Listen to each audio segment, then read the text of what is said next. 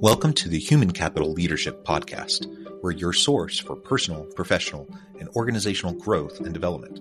We share our own original research, explore industry trends, and interview executives and thought leaders from across the globe. Please join us often for practitioner-oriented content around all things leadership, HR, talent management, organizational development, and change management. Maximize your personal and organizational potential with the Human Capital Leadership Podcast.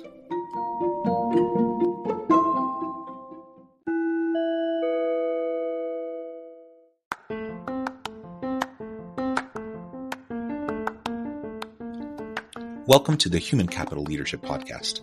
In this HCL podcast episode, I talk with John Morgan about the new LHH report on the key challenges to leadership development programs and creating L&D buy-in for talent attraction and retention.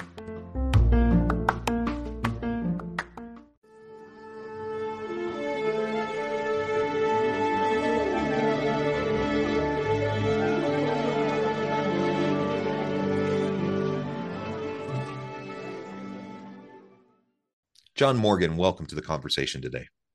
Happy to be here, John. Thanks for having me. It is a pleasure to be with you. You're joining us from New Jersey. I'm south of Salt Lake City in Utah. And today we're going to be talking about the new LHH report on the key challenges to leadership development programs and creating L&D buy-in for talent attraction and retention. There's a lot of great stuff in this report. That's what we're going to zoom in and focus in on, but we might touch on some of the other elements as well a little bit. I'm super excited for this conversation. And of course, you have a tremendous background in this area. So thank you for taking the time to share your expertise with me and the audience.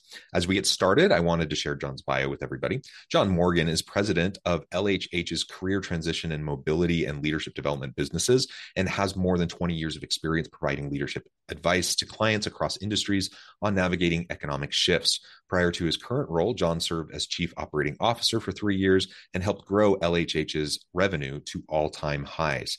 I could talk more and more about your background, but I'm going to pause there. Anything you would like to highlight about your own professional background or personal context before we dive on in?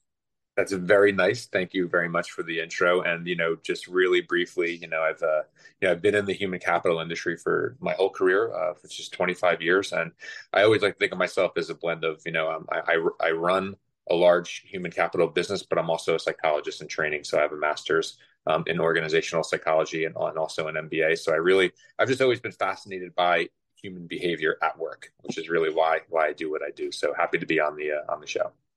Very good. And I'm a close cousin. I'm an organizational sociologist with a lot of social psych in there. Anyways, wonderful stuff. Great background.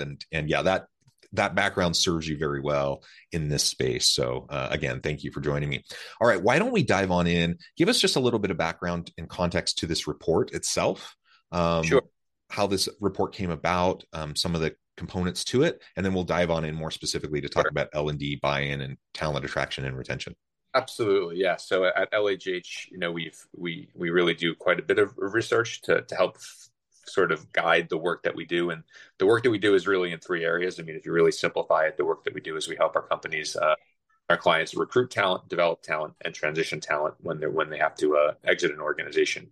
And so this study really focuses on the middle pillar, which is developing talent, how we build leaders and how we help companies, guide leadership development, investment, and programs. And so, we felt that in the world that we're living right now, which is sort of the convergence of, leadership skills changing amid AI, return to work programs kind of formulating, Gen Z entering the workforce, just really a good time to kind of take a step back and take a look at our customers and say, hey, what is working in leadership development? So that's really what the impetus was for the survey.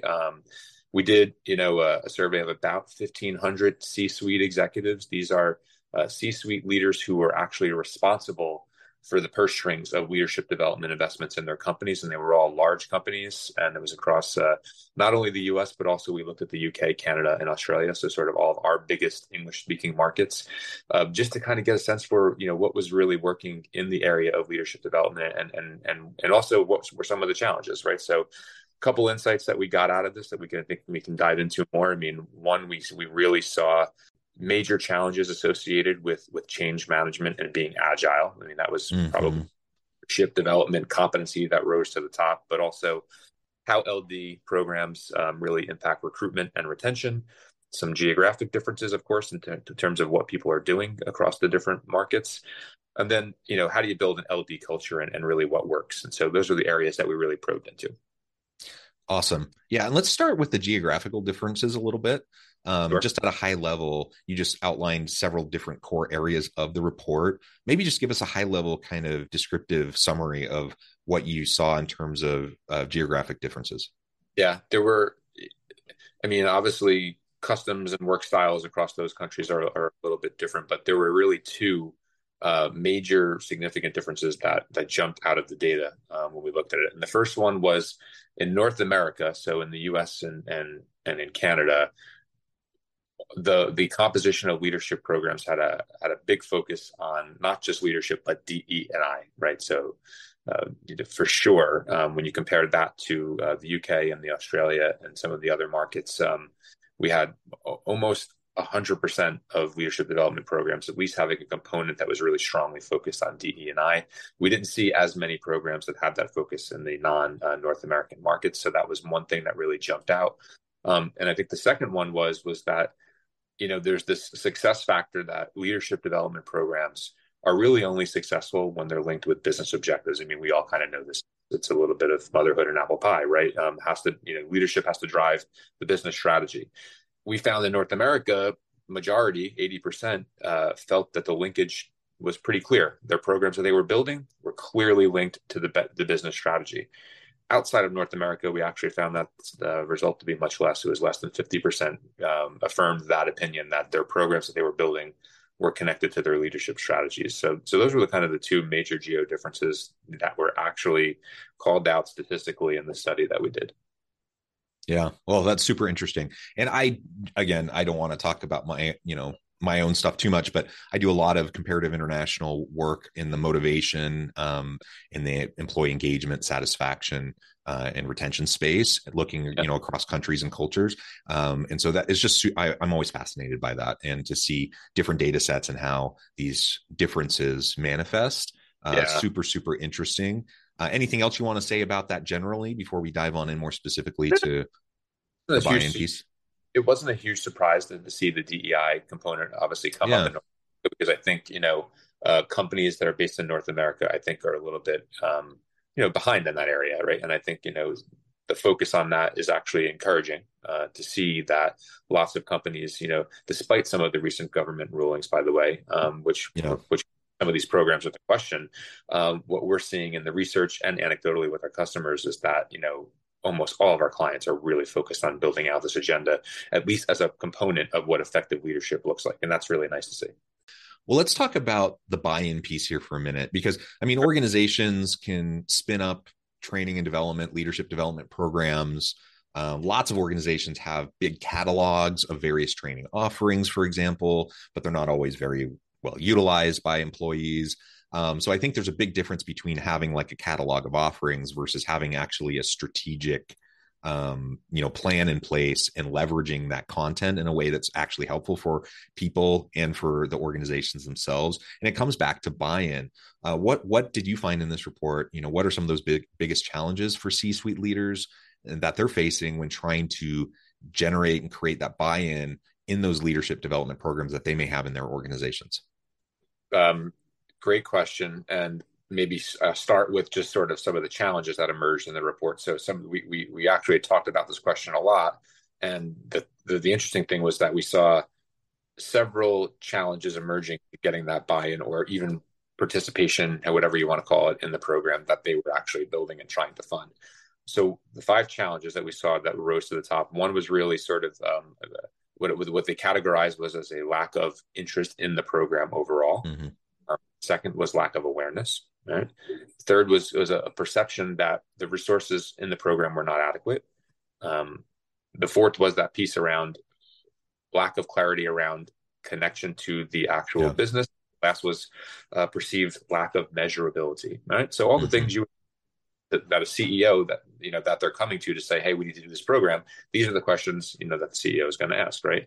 I think what's really great is what are the solutions, to those that we found in the report, right? So I think one, let's start with the impact of measurability. This has like been the holy grail for any program that you're going to do for a Yeah. long time. How do you demonstrate to the CEO of the company who's going to ultimately fund this, or the CFO, that you're getting value from leadership development in a quantifiable manner? And so we've made tremendous gains in the way we design programs now, because of the fact that we have the benefit of AI, big data, and lots of different digital tools that we can actually quantify things that we couldn't quantify in the past. So I'll give you the example of most leadership programs have a coaching component. Really always hard to quantify the impact of coaching, Yeah. but any practices it knows that it's the single best development tool on the planet, right? But how do you quantify it? Well, now in 2023, every leadership development program has a one-on-one coaching component, and we're actually using digital platforms to measure that, so you can in a real-time way see what's the person working on and what is the connection to the behavioral competency that they're trying to gain improvement on to the actual business. And we're able to do surveys to quantify the impact of the business on dollars. And when you're able to do that at scale in a company, you get reams and reams of data. You're not just talking about 20 people going through a program. You're talking about coaching being democratized to thousands of people in a company. So you can really then come with data that's measurable. It says, here's the X to Y. Here's the impact that we've made. Hmm. These volumes and getting, C-suites to invest more in leadership development. And then the other challenge is really, I think, how do you overcome this is you need real executive sponsorship to create a culture for leadership development. And I'm not Yeah. talking about the CEO doing a video and saying, have at it, guys. I'm talking about, the CEO or the executive sponsor of a leadership program personally talking about how leadership development impacted them and got them to the role that they're in, and telling their story and being vulnerable. Companies that do it this way really drive then a culture of commitment to development. And that's what I think, ultimately you asked me, like, what's the impact on attraction and retention? And the research is clear. I mean, people want to go to companies where development is a priority. It's the number one reason why people join. It's the number one reason why people leave. So if you get executive sponsorship at the top, that's real and authentic. I mean, then you can start building a culture where feedback's accepted, where vulnerability is accepted, and where actually, it's an honor to go to a development program and not a chore. So. Yeah, that's a big key there. It's an honor, not a chore. And I've seen that in so many organizations where it really is seen as this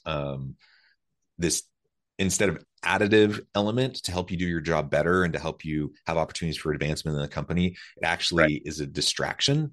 It takes your time, it takes you away from your normal job. You don't really see the clear benefit of being involved in it.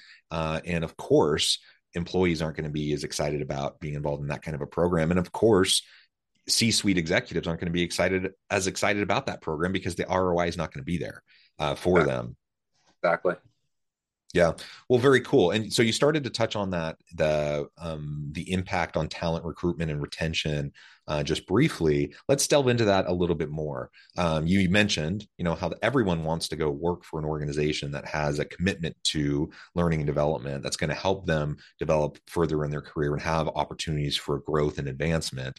I think pretty much most people want that in their careers and in their jobs. I do think most organizations and most leaders see that as an important component and that they want to offer that. Yet that sincerity piece that you've mentioned a couple times now is really important. I think many C-suite executives, they want to be an advocate for these types of programs. They want to be a supporter of them, yet it doesn't come across that way, based on how they're manifesting their support. So, taking good intentions, that's good, but how do we translate, good intentions over to actually impactful practice in generating that kind of perception of C-suite level support for an L&D program to get people more excited for it? Yeah. Well, I think it goes by, not only, as we said, being a visible advocate, not just once, but continuously. But also, I think, the investment talks at the end of the day. So, Yeah.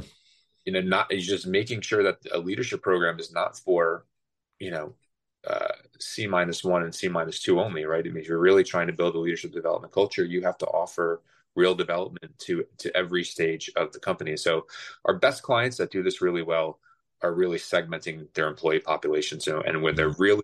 they're visibly putting investment into saying, hey, um, you know, the competency that you need for leadership at a early stage, a mid stage, and a more seasoned executive stage are different, right? And we're going to develop different learning journeys and different experiences based on those competencies, so that you, from the moment you start here or the moment that you enter here, that you're clear on what your actual leadership development path looks like. And I think that's the other big reason why people leave a company is career path becomes unclear, right? And career path is not clear or development isn't valued. I mean, that doesn't keep people out of company, even if you throw money at them often, right? So I think, leadership support at the top, again, so like we said, it's not just about turning up on the video. It's not just about making a speech once. I mean, it's, money talks, and putting the investment into the program at all levels. And I love what a lot of our clients have done. I use the example of coaching a lot because it's one of the most visible investments that you can give to everybody. Like, you can actually democratize coaching, Yeah. and make it everybody in the organization. And that's how you build a culture of development. And I think that's the best way that an executive can prove that he or she believes in something is just to make it available, and encourage people to use it. And again, make it a normal part of your cadence. You're getting up in your Mhm. town hall, highlight the people that have been promoted, that have gotten out of these programs, like really just, again, make it an honor, at all levels, not just the top. Yeah, and you mentioned having those unique pathways. Um, what I've seen, at least traditionally in the past, in the training and development world, the learning and development world, and leadership development world, is that you tended to have these kind of rigid pathways for people, but organizations are much more agile. At least they need to be much more agile now. You talked about Yeah. change Yeah. agility. And so what that means is you need more Yeah. agile pathways. You need more personalized and unique pathways. You need to allow people to develop their own pathways. That makes sense. That's Right. complicated, obviously. And if you're in a large organization, that's going to be a challenge.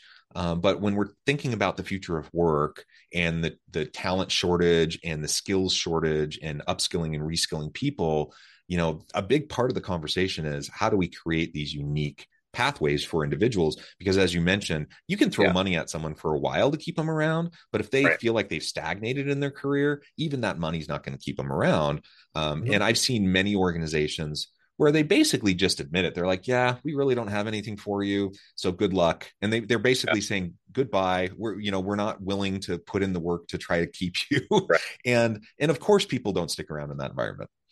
Exactly right. And what's funny about that is that, I've seen that a lot as well. We are starting to see it a little bit less, because there is definitely, there's more of a shift to what we call internal career mobility, but it's really, Yeah. employment, right? Um, because there's so many open jobs that companies actually can't fill. I mean, it's a really Yeah. interesting labor that we're dealing with right now, where you have, on one hand, you have a lot of large publicized tech downsizings, and on the other hand, you have 3.5% unemployment in the U.S. And there's people looking for jobs, and there's jobs looking for people, is what I always say. And so companies are starting to realize that they gotta, like, that comment about, like, hey, we don't really have anything for you anymore. It's really costly problem. It's a really costly problem to have to keep hiring and releasing, hire and releasing. It's much cheaper, right, to invest some money on some people, help them grow in their career, and like actually help them understand, here are your top 5 skills today, and here are your skill adjacencies that you can actually develop, because these are the new jobs that we're trying to fill, and we'd rather fill them with you than have to go outside. More and more companies are actually doing that. So Yeah. my hope that problem that you just described starts to get solved, at least a little bit, because yeah, there's nothing worse than you're having a career conversation and you're like, yeah, well, your track here is over. Like, I mean, you want people to be, leaving as friends. You don't want people to leave that way. Yeah, absolutely. And I do think it is shifting. It is changing, in part just out of necessity, because the nature of work is changing, the nature of organizations is changing. There is a lag, though, and there's a lag in a lot of organizations to adjust to this change. And so, yeah, for anyone in the audience today, that's something to think about. Like, what are you doing in your organization in relation to your L&D practices, to foster this kind of an environment where people can pivot within the organization? Of course, that's always happened. There's always been instances of that, but it's been more rare. In the future of work, it's going to be more and more common. And if you're going to want to keep good people, you're going to have unique pathways developed with those individuals to help them progress and continue to grow in their careers. Something else I wanted to touch on for a few minutes before we wrap up is, this return to office mandate that has become all too common in many organizations. What have you found in your study around those office mandates? How does that map with the continued economic uncertainty?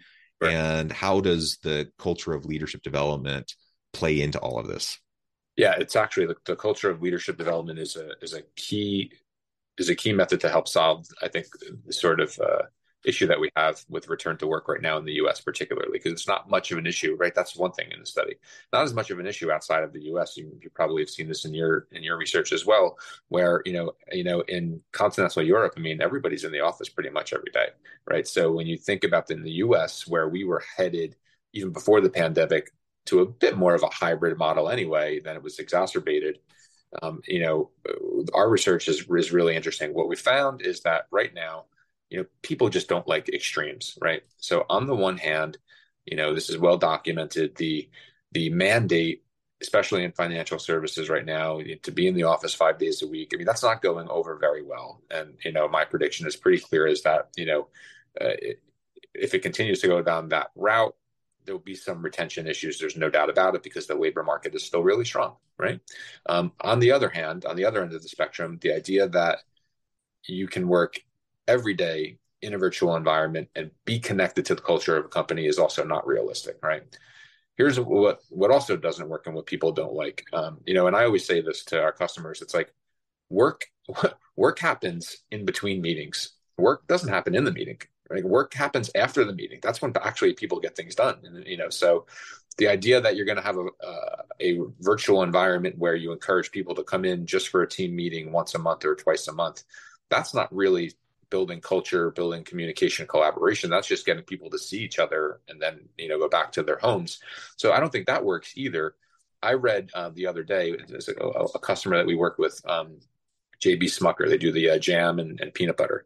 And they have a really novel concept that I could actually see taking off. They have this idea in their headquarters where they have this basically this core week concept where you have 22 weeks out of the year, I think it was, in the office in their core weeks. They're basically every other week for the most part, except for the summer. And they're finding 80% of the people are in. They're going into the office, right?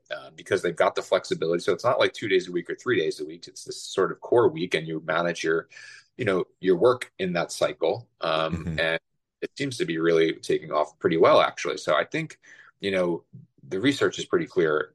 Hybrid is what people want, right? They don't want extreme, they want hybrid. Coming up with a structure for hybrid is really where the challenge is. And, I think leadership culture is actually a really key part of it, because I think the way to get people back into the office is to say, listen, if you want to grow and develop as a leader in this company, you need to build the relationships, you need to collaborate with people. And, as great as the tech tools are, we're humans, and that kind of has to happen in an office setting, at least some level, right? And so I think designing our programs where at least a component of it is in person, that's then facilitated by a lot of great technology tools, whether it's self-directed learning, whether it's virtual coaching, virtual peer circles. But when you're learning as a cohort, spend some time together in the office, because leadership development should mirror work at the end of the day, right? And how work actually happens. Yeah, absolutely. And that flexibility piece is key, right? You've mentioned that a couple times. So whatever the hybrid version of work looks like in your organization or within particular teams and segments of the organization, there needs to be an element of flexibility there, and it needs to be adapted to the needs of your team, right? Of your organization. There's not a one size fits all here. And so that's the thing I chuckle about. When I see these big, CEO mandates, like an Elon Musk Twitter or X mandate, that everyone comes back in, it's kind of a one size fits all thing. I chuckle at that. I'm like, that's kind of dumb. I mean, certainly his right to do that, but is that going to be as effective as it could be if you took more of a unit or team level approach to the needs of the people. The other thing you mentioned at the very beginning about the DEI stuff and that component to training and development. One of the really great things about flexibility and the remote work world is there's actually been a lot of really positive DEI impacts for organizations and for people who might have be employees from traditionally marginalized communities to have more opportunities. The flip side of that is if they're completely remote, then you can actually disproportionately negatively impact their ability to develop and grow within the organization because they don't have that one-on-one mentoring, they don't have the FaceTime, they don't have those organic interactions that happen in the workplace. So this is it's a challenging thing that you just have to balance and work out within your team. And again, no one size fits all. Absolutely right. Absolutely right. Well, John, this has been a real pleasure. I note the time and I need to let you go here in just a minute. But before we wrap things up for today, I wanted to give you a chance to share with the audience how they can connect with you, find out more about your work, and then give us the final word on the topic for today. Yeah, absolutely right. So I'll give us the final word on the topic, and then I'll leave you with the how to connect with me. I think the one thing is really that rose to the top of the study also is really this notion of change and agility and how people need to develop leadership skills that to manage change and agility. And we found that really rising to the top. Over 90% reported agility and responding to organizational shifts as a leadership development challenge. So all the listeners, if you're building leadership development programs and you're really trying to figure out what the competencies are, make sure that you're addressing that whatever way makes sense in your organization, because it's a really key leadership development component right now. You can reach me if you like at john.morgan@lhh.com. I'm happy to, reach out to any of your listeners and viewers to talk about leadership development or to talk more about LHH and the work that we do and the research that we do. Our website is lhh.com, and just thrilled, John, that you had me, and I'm happy to come back and talk about any of the work that we do at LHH in the future. So thanks again. Wonderful. Thank you, John. You're welcome back anytime. I encourage the audience to reach out, get connected, find out more about what John and his team at LHH can do for you. And as always, I hope everyone can stay healthy and safe, that you can find meaning and purpose at work each and every day. And I hope you all have a great week.